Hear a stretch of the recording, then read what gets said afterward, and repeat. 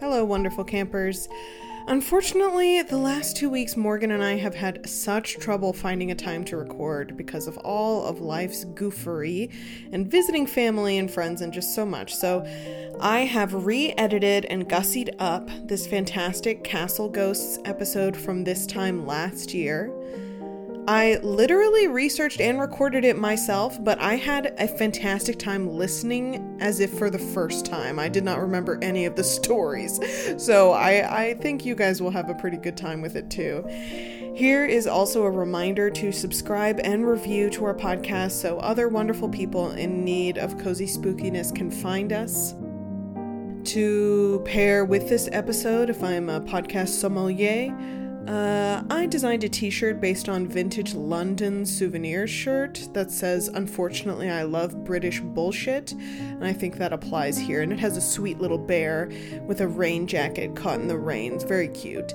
As well as we have a Castle Tour souvenir shirt, or sweatshirt, or long sleeve shirt, or camisole, or tote bag, whatever you choose. And this is all available on TeePublic. And just now on Patreon a few days ago, I released my November mood board for books and movies I'm watching and reading this November. And this November for me has been dubbed In My Cozy Medieval Era November. So join up if you'd like to see what I've been reading and doing and feeling and and watching to really embrace a kind of medieval November. And now it is time for the show.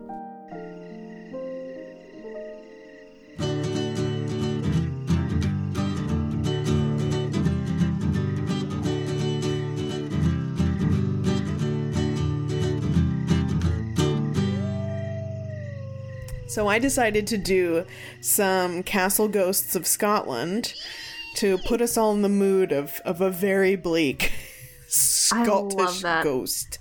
It's very funny. I almost did a lot of research on castles today. Ooh. But I didn't. Well, neither did I. But I will tell you some stories about them. I don't know if these are, once again, these are from a 1995 documentary, so it's like, and it's also a 1995 paranormal documentary, so take all of this history with Amazing. 4 tablespoons of salt. Like, this is, I'm not going to disrespect it by researching it and proving it wrong, so we're just going to accept whatever it has for us. So it's from the same documentary series that I've gotten the previous Castle Ghosts of England, Castle Ghosts of Ireland, and Castle Ghosts of Wales. It is hosted by Robert Hardy, who is an English actor who played Cornelius Fudge in Harry Potter, the Harry Potter series, which itself is very medieval and castle-y. Mm-hmm. And it's just a wonderful show where he roams around these spooky places and talks to all these tough-nosed aristocrats. And God knows I love impersonating them. Because they're fucking weird. and they're all roaming around their dusty castles, much like the spirits. I haven't heard a Scottish accent in a long time.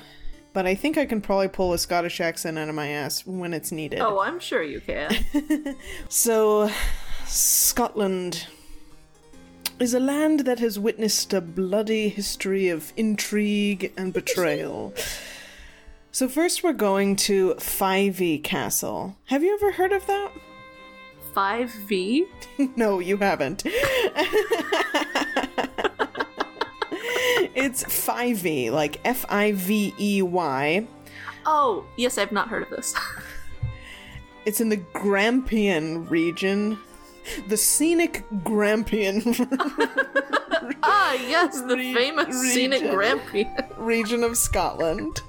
It has a facade that sort of resembles a French chateau. But long before its first towers came up in the year 1400, it was a royal hunting grounds where King Robert the Bruce dispensed justice. Robert the Bruce. I'm descended from a long line of Bruces. Literally. You are? My brother Bruce is Bruce the Third. Wow. And his brother, my other half-brother, his name is Robert. There you go. And this all comes together to mean nothing. It's like when you tie a knot and then pull it and it's just straight again. It's like, oh, and we're back where we started. So Fyvie is steeped in mystery and strange tales. It has 3 pretty popular legends in particular. A hidden chamber that causes blindness or death to those who disturb it. A centuries-old curse, and the ghost of a betrayed wife, the Green Lady, who walks Fyvie's halls to this day. This day being 1995. She stopped in 96. No, I'm sure she's still there. Oh, yeah. So we're meeting up with the curator of arms and armor at Fyvie, who is Major John Patton. He must have been like a military person, unless his first name is Major, which is not likely. And it's just funny. crazy how in the British Isles, it'd be like on The Sims, once you go down the military track, at the end of the track, you can just like work for the Queen. Yeah. Isn't that crazy? That's wild, yeah. It's like that can be something you do with your career. That's like if you sat down with a counselor, they could be like, and you could always get into arms and armor at any of our castles. Oh, what a dream. I know, it's so funny. So in 1992, he became a believer at Fyvie Castle. But he was a military man at first, and he definitely was like not a believer when he started. You love to see it. Seriously. So Robert Hardy says, "Do you find yourself laughing at people who believe that Fyvie is haunted?" Not at all. There was a time I would have, but I've had 2 experiences in the castle that changed my mind, and I tend not to treat it as a laughing matter anymore. And Robert Hardy himself, the host, has also had a ghost experience himself, which is why he's so open and willing to doing this documentary series. Yeah. So one wet January afternoon, as Major John was entering the drawing room, he stepped aside to let a woman in a dress pass. But when he turned around, there was no one there. Only a strong rose perfume was left in the air. So he searches for a logical explanation for this, and no one is there. He's basically alone in the castle, and he even asked the staff if there was any kind of rose-scented anything used, and there was none. And then a month later, he was urgently summoned to calm down a tourist in distress. She had been touring one of the rooms which also is the beginning of my romance novel. Tourist in distress in a castle after having just seen a ghost, and then the Major John, head of armor and armory, military man but also history nerd, comes down but that's not what happened, and I'm pretty sure she was elderly.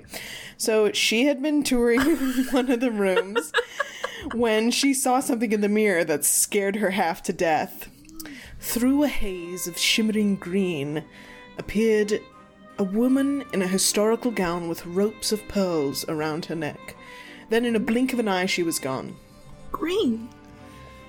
I've never heard of green ghosts. You haven't? You've never heard of a green lady? No, I love this. In the blink of an eye, she's gone. This tourist is worried that she's going insane, but she confides in Major John. And he believes her and validates her, and they lived happily ever after. Yeah, they do! And Robert goes, "And who do you think it could be, who you both saw?" And he goes, "Oh, without a doubt, in my mind, it was the Green Lady of Fyvie." Oh, it was the Green Lady of Fyvie. So the Green Lady is supposed to be Dame Lilias Drummond. In the early 17th century, the owner of the castle was Alexander Seton, Lord Fyvie. He was one of the Lord Fyvies. And he lived in the castle with his wife, Dame Lilias. He was not satisfied with her, as they had had 5 daughters and no sons. And I guess the law of the land there, as well as England, was primogeniture, meaning they kept estates together by only allowing men to inherit. This was not across the board the rule. You could let your daughter inherit, but you could also entail your property so that someone in the family was like, hey, this has to go to a son for the next 5 generations, and I'm going to make that legally binding. Which, I know.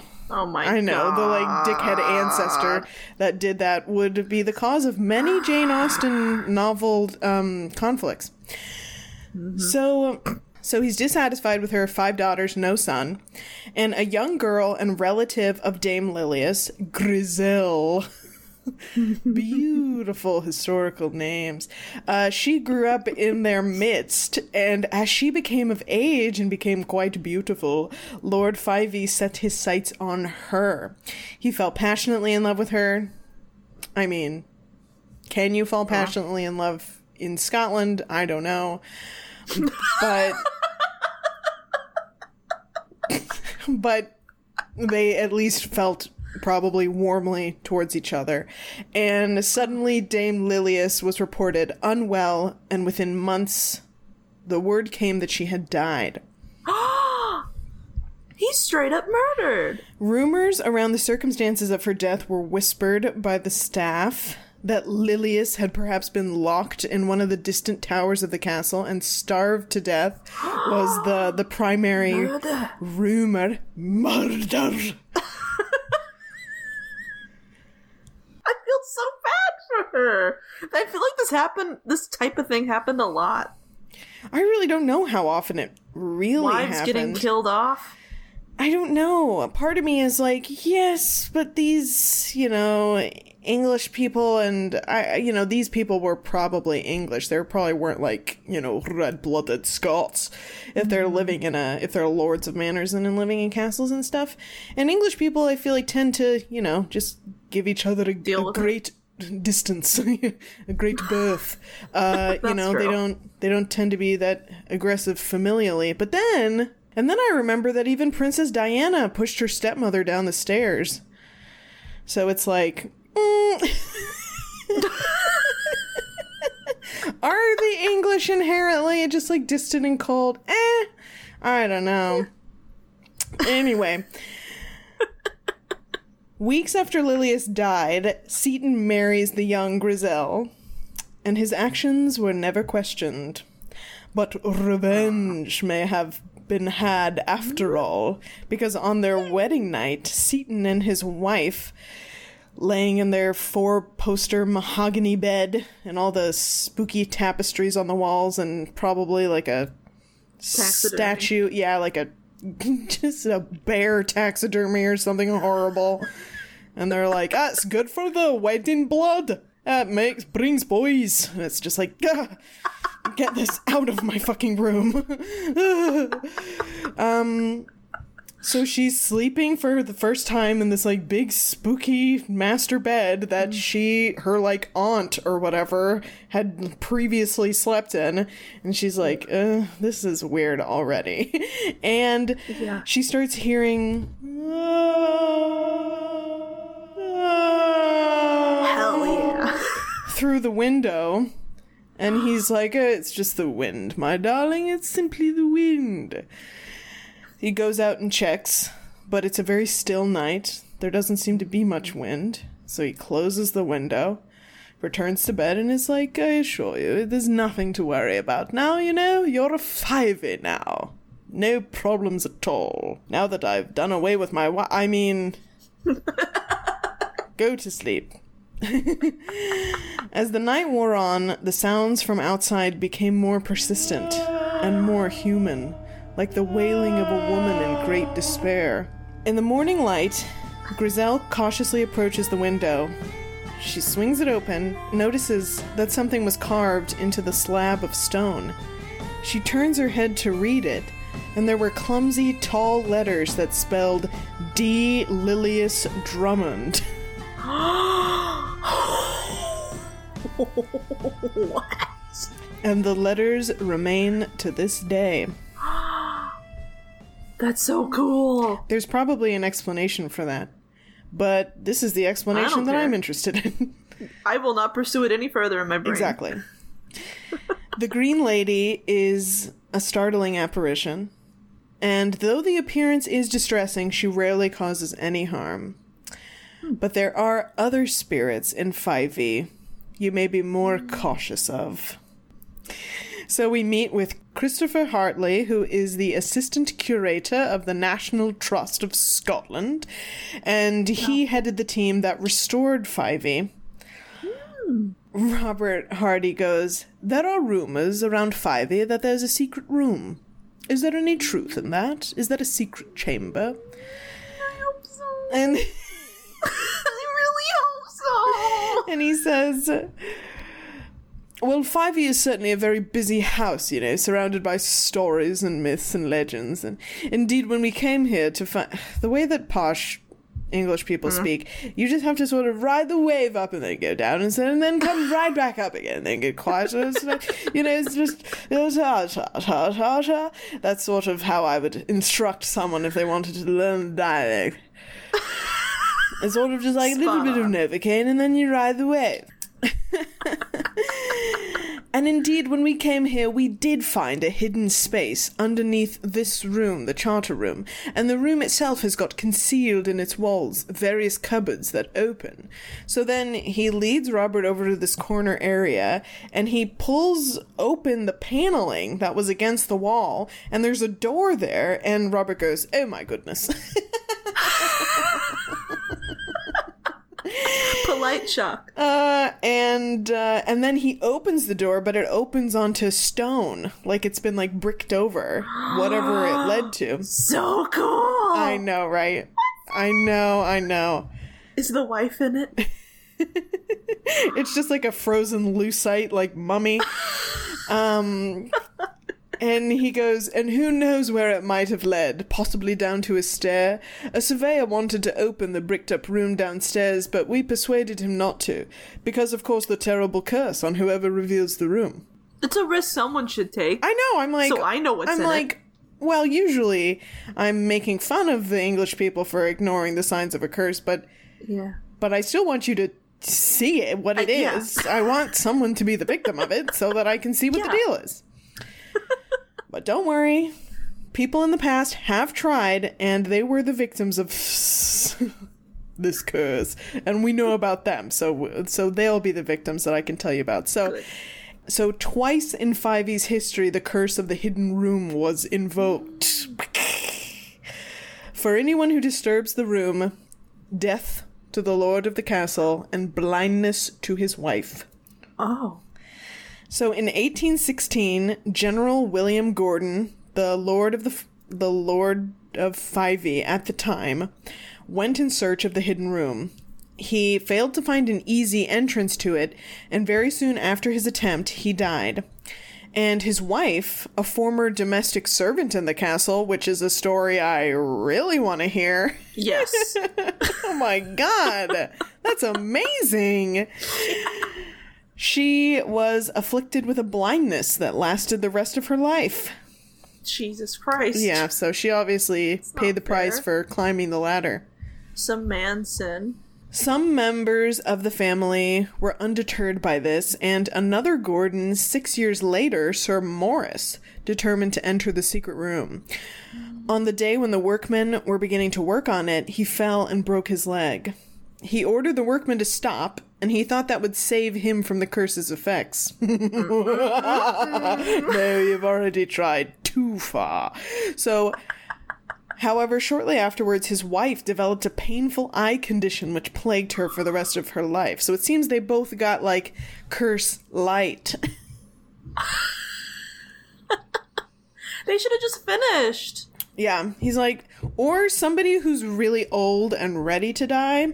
So, like, any aristocrat. They should just be like, you know what? I'll try it. Right on my deathbed, I'm going to have someone open this fucking thing because I want to see what's inside. Then you have a legacy.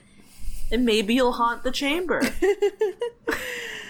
So, there is another, more mysterious, spooky element of Fyvie Castle, known as the Curse of the Weeping Stones. So the tale of the curse is more than 500 years old.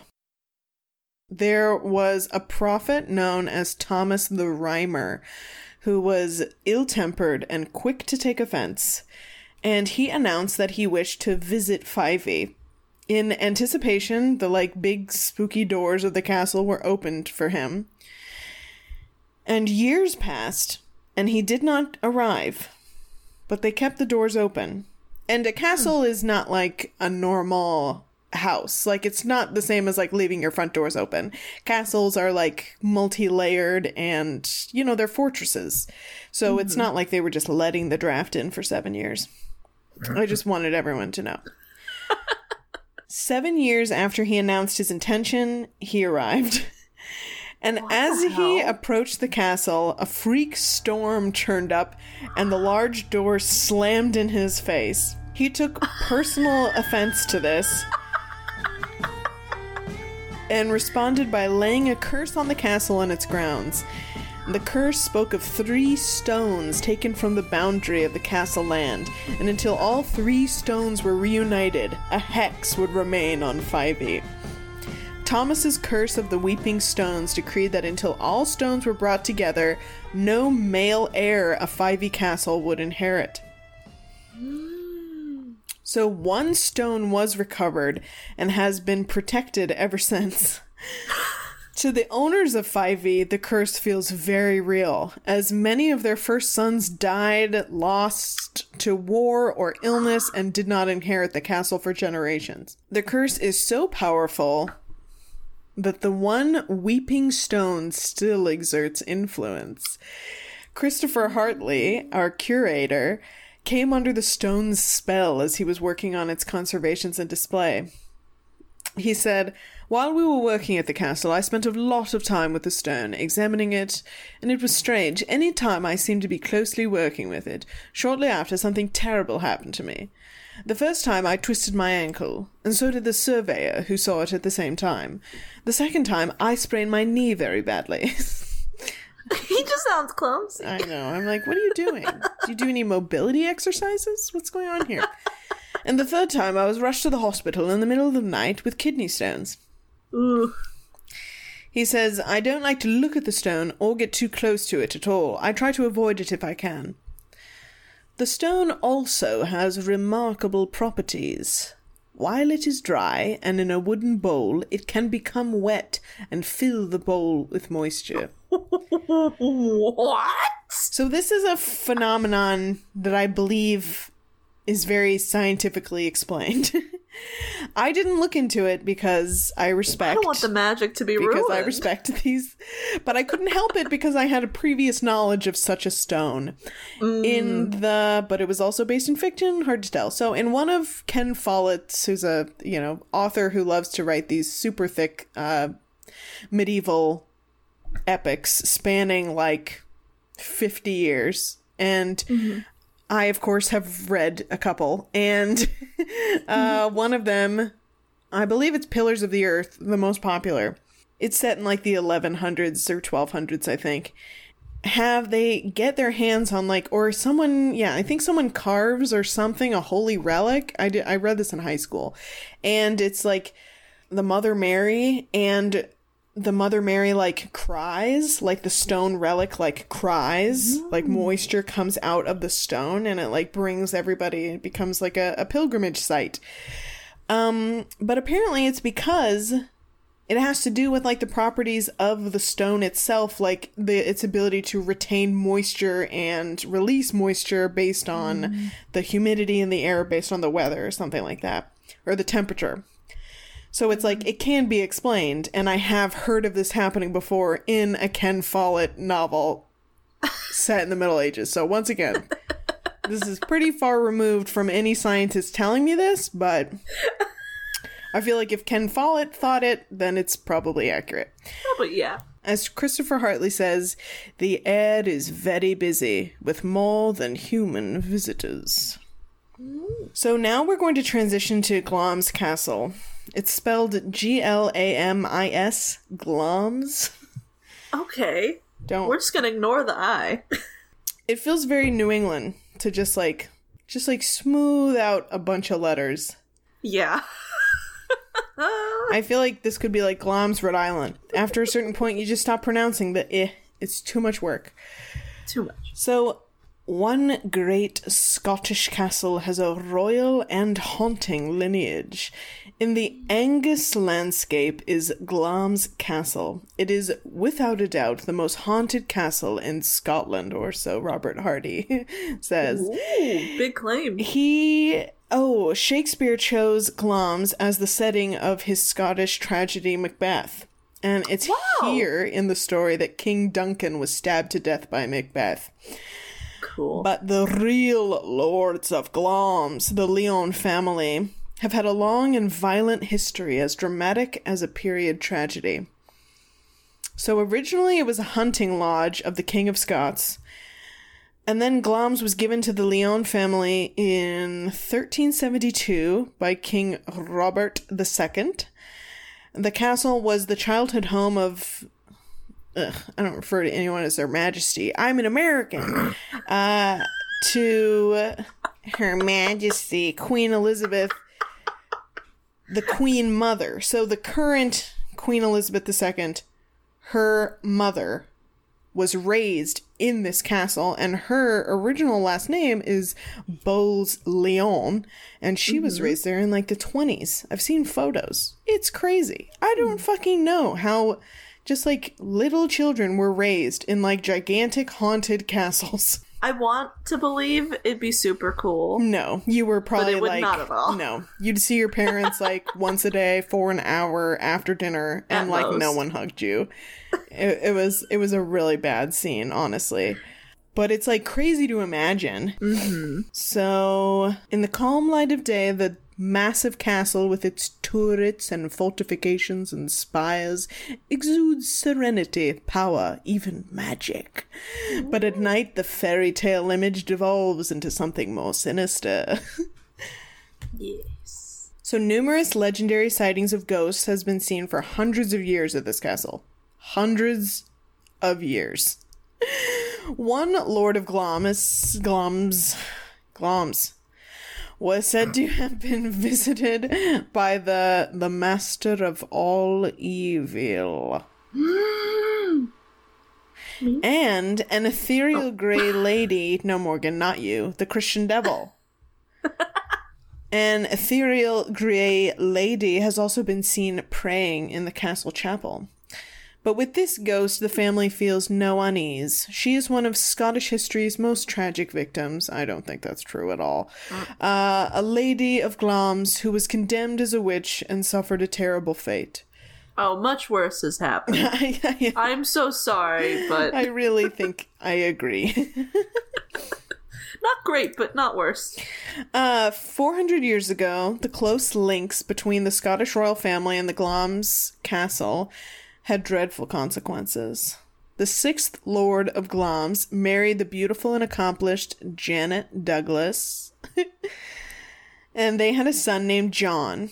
The family lived peacefully at Glamis until the Lord died in 1528, leaving his wife in a very vulnerable position. Janet belonged to the Douglas clan, and her brother was stepfather to King James the... Oh my god, I wrote a % sign and then a TH. James the... I think... that's got to be 5th. James the 5th, who despised his tyrannical stepfather, who was Janet's brother. His loathing grew into obsession, and he carried out a ruthless vendetta against the Douglases, and the innocent Janet became the focus of the king's hatred.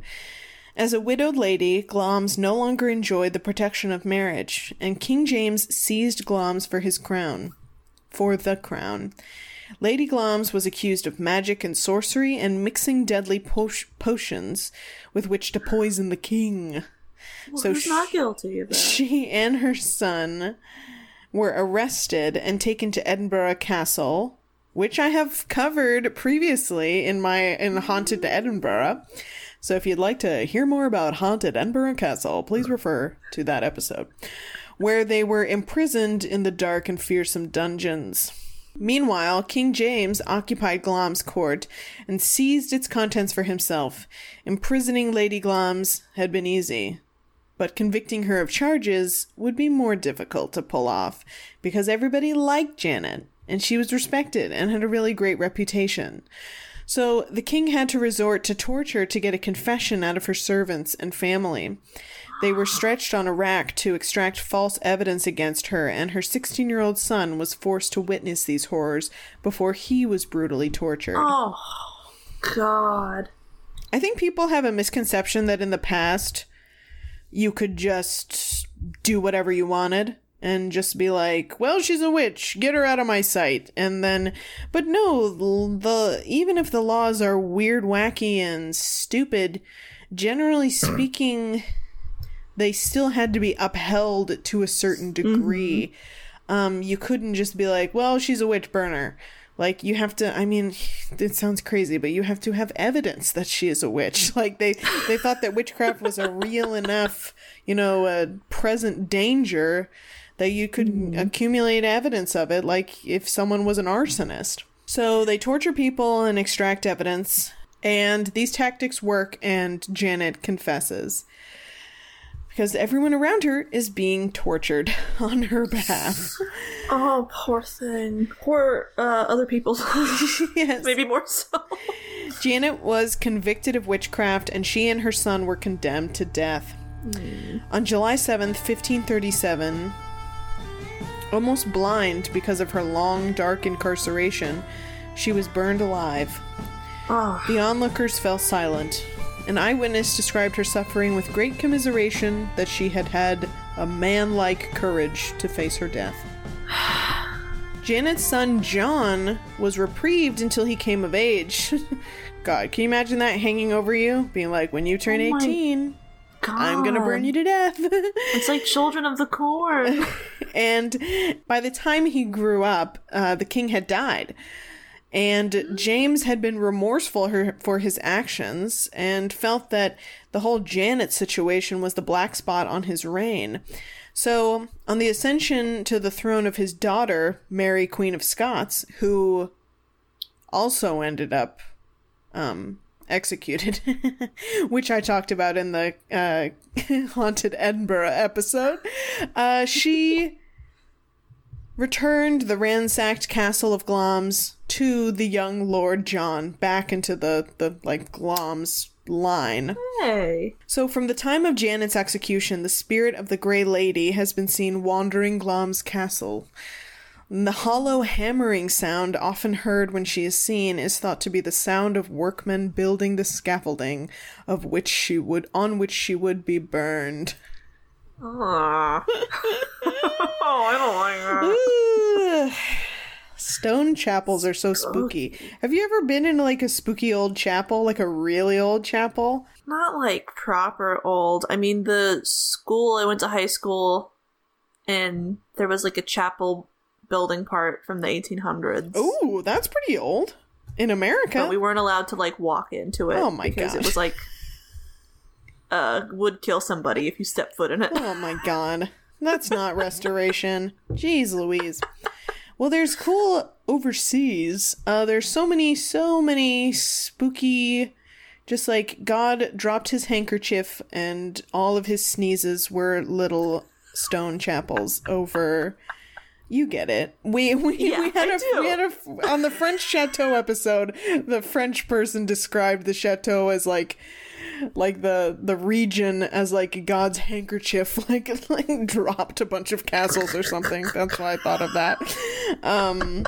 But it's just like full of these spooky little stone, and they have like weird mosaics in the ground and like lit candles. The way it lights up stone, the way that stained glass, the light reflects in off of stone. It just feels so much different and so much spookier and closer to the supernatural than most American churches I have ever been I would feel like that would make me feel closer to the beyond, right? Yeah.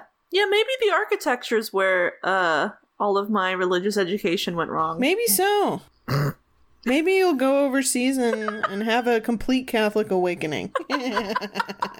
Highly likely, yeah. Even those chapels, though, they're pretty pagan, so you never know. Cool.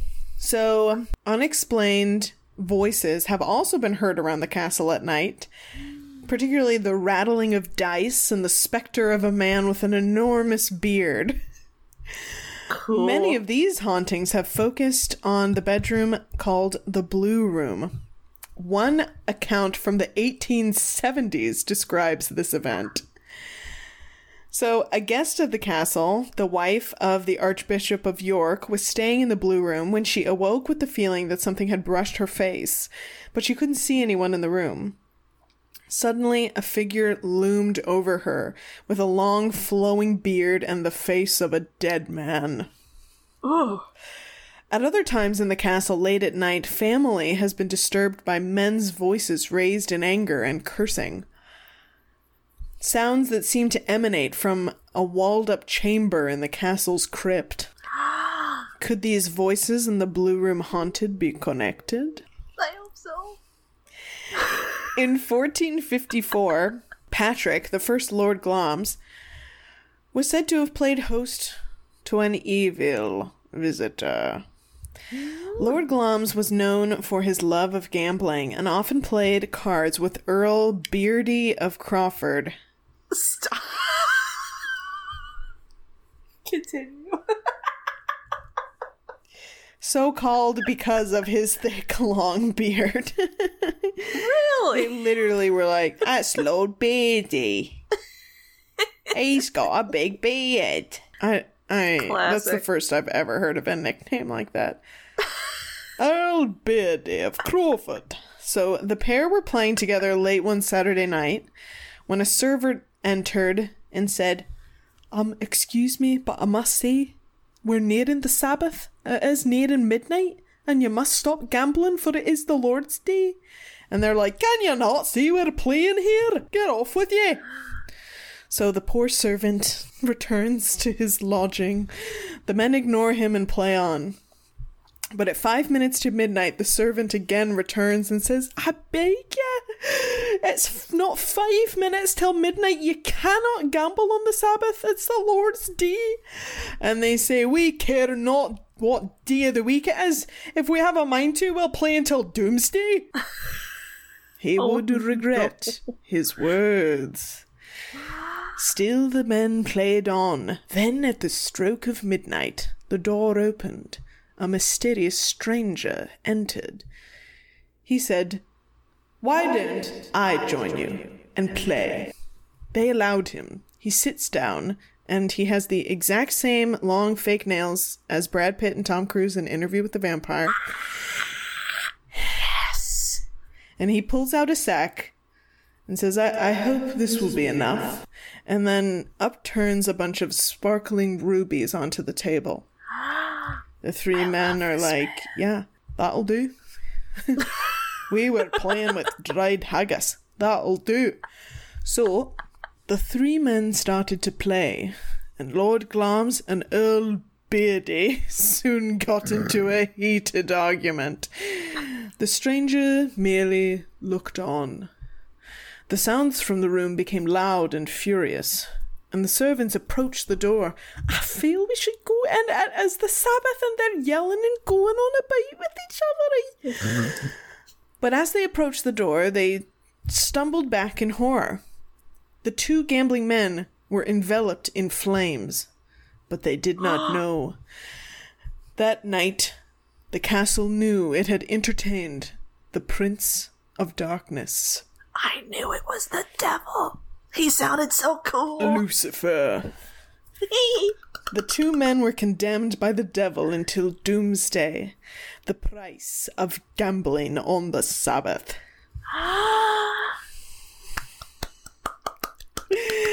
Michael, and this can't be right. I wrote Gurgis.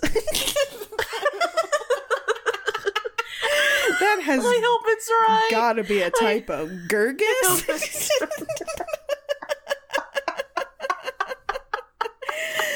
Michael something, Bose Leon, he's got the same name as the mother of the current queen, so he must be related in some way, is the 18th Earl of Strathmore Kinghorn.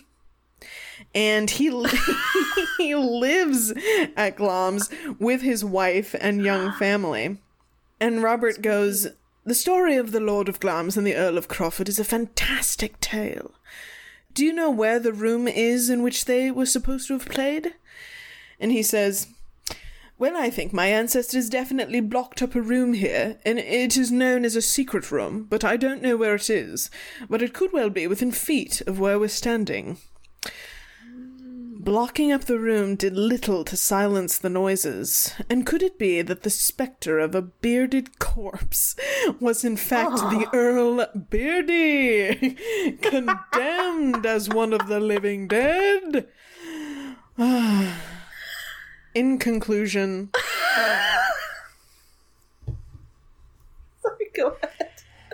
In Scotland...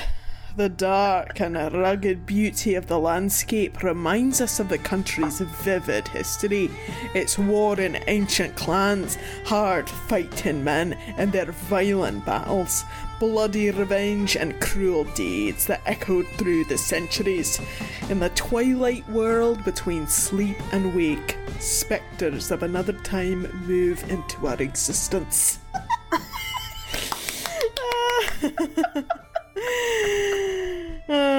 Cue That's amazing. Ominous bagpipes. That's it. So, those are Haunted Fyvie Castle and Haunted Glamis Castle. And of course, I always have more Haunted Castle information. So I will probably do more Haunted Scotland coming up. Yes. I think I'll also do a haunted... this podcast is ruining me, and I say haunted before everything.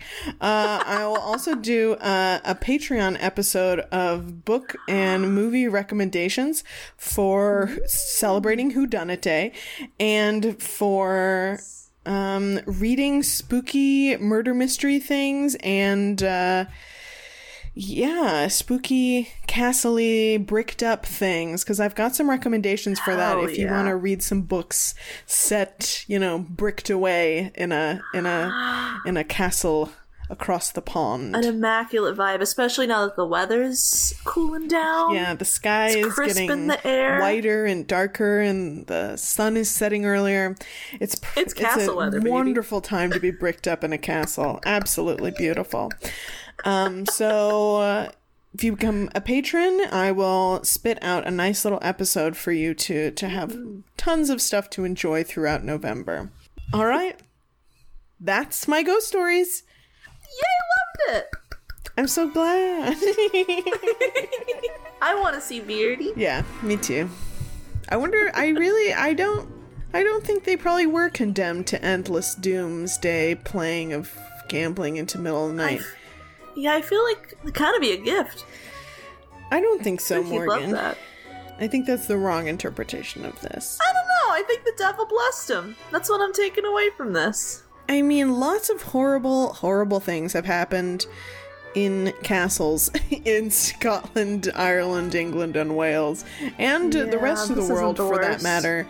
For the devil to literally come and be like, "Oh, I'm sentencing you to hell right fucking now," because they just gambled around midnight on the Sabbath. I'm like, then everyone who did any stupid shit and horrible shit in a castle would be forever doomed, The castles would be full eternally. Yeah, that feels like a really low bar, but anyway, I'm not trying to dispute the Dark Prince. What a fancy devil. Yeah.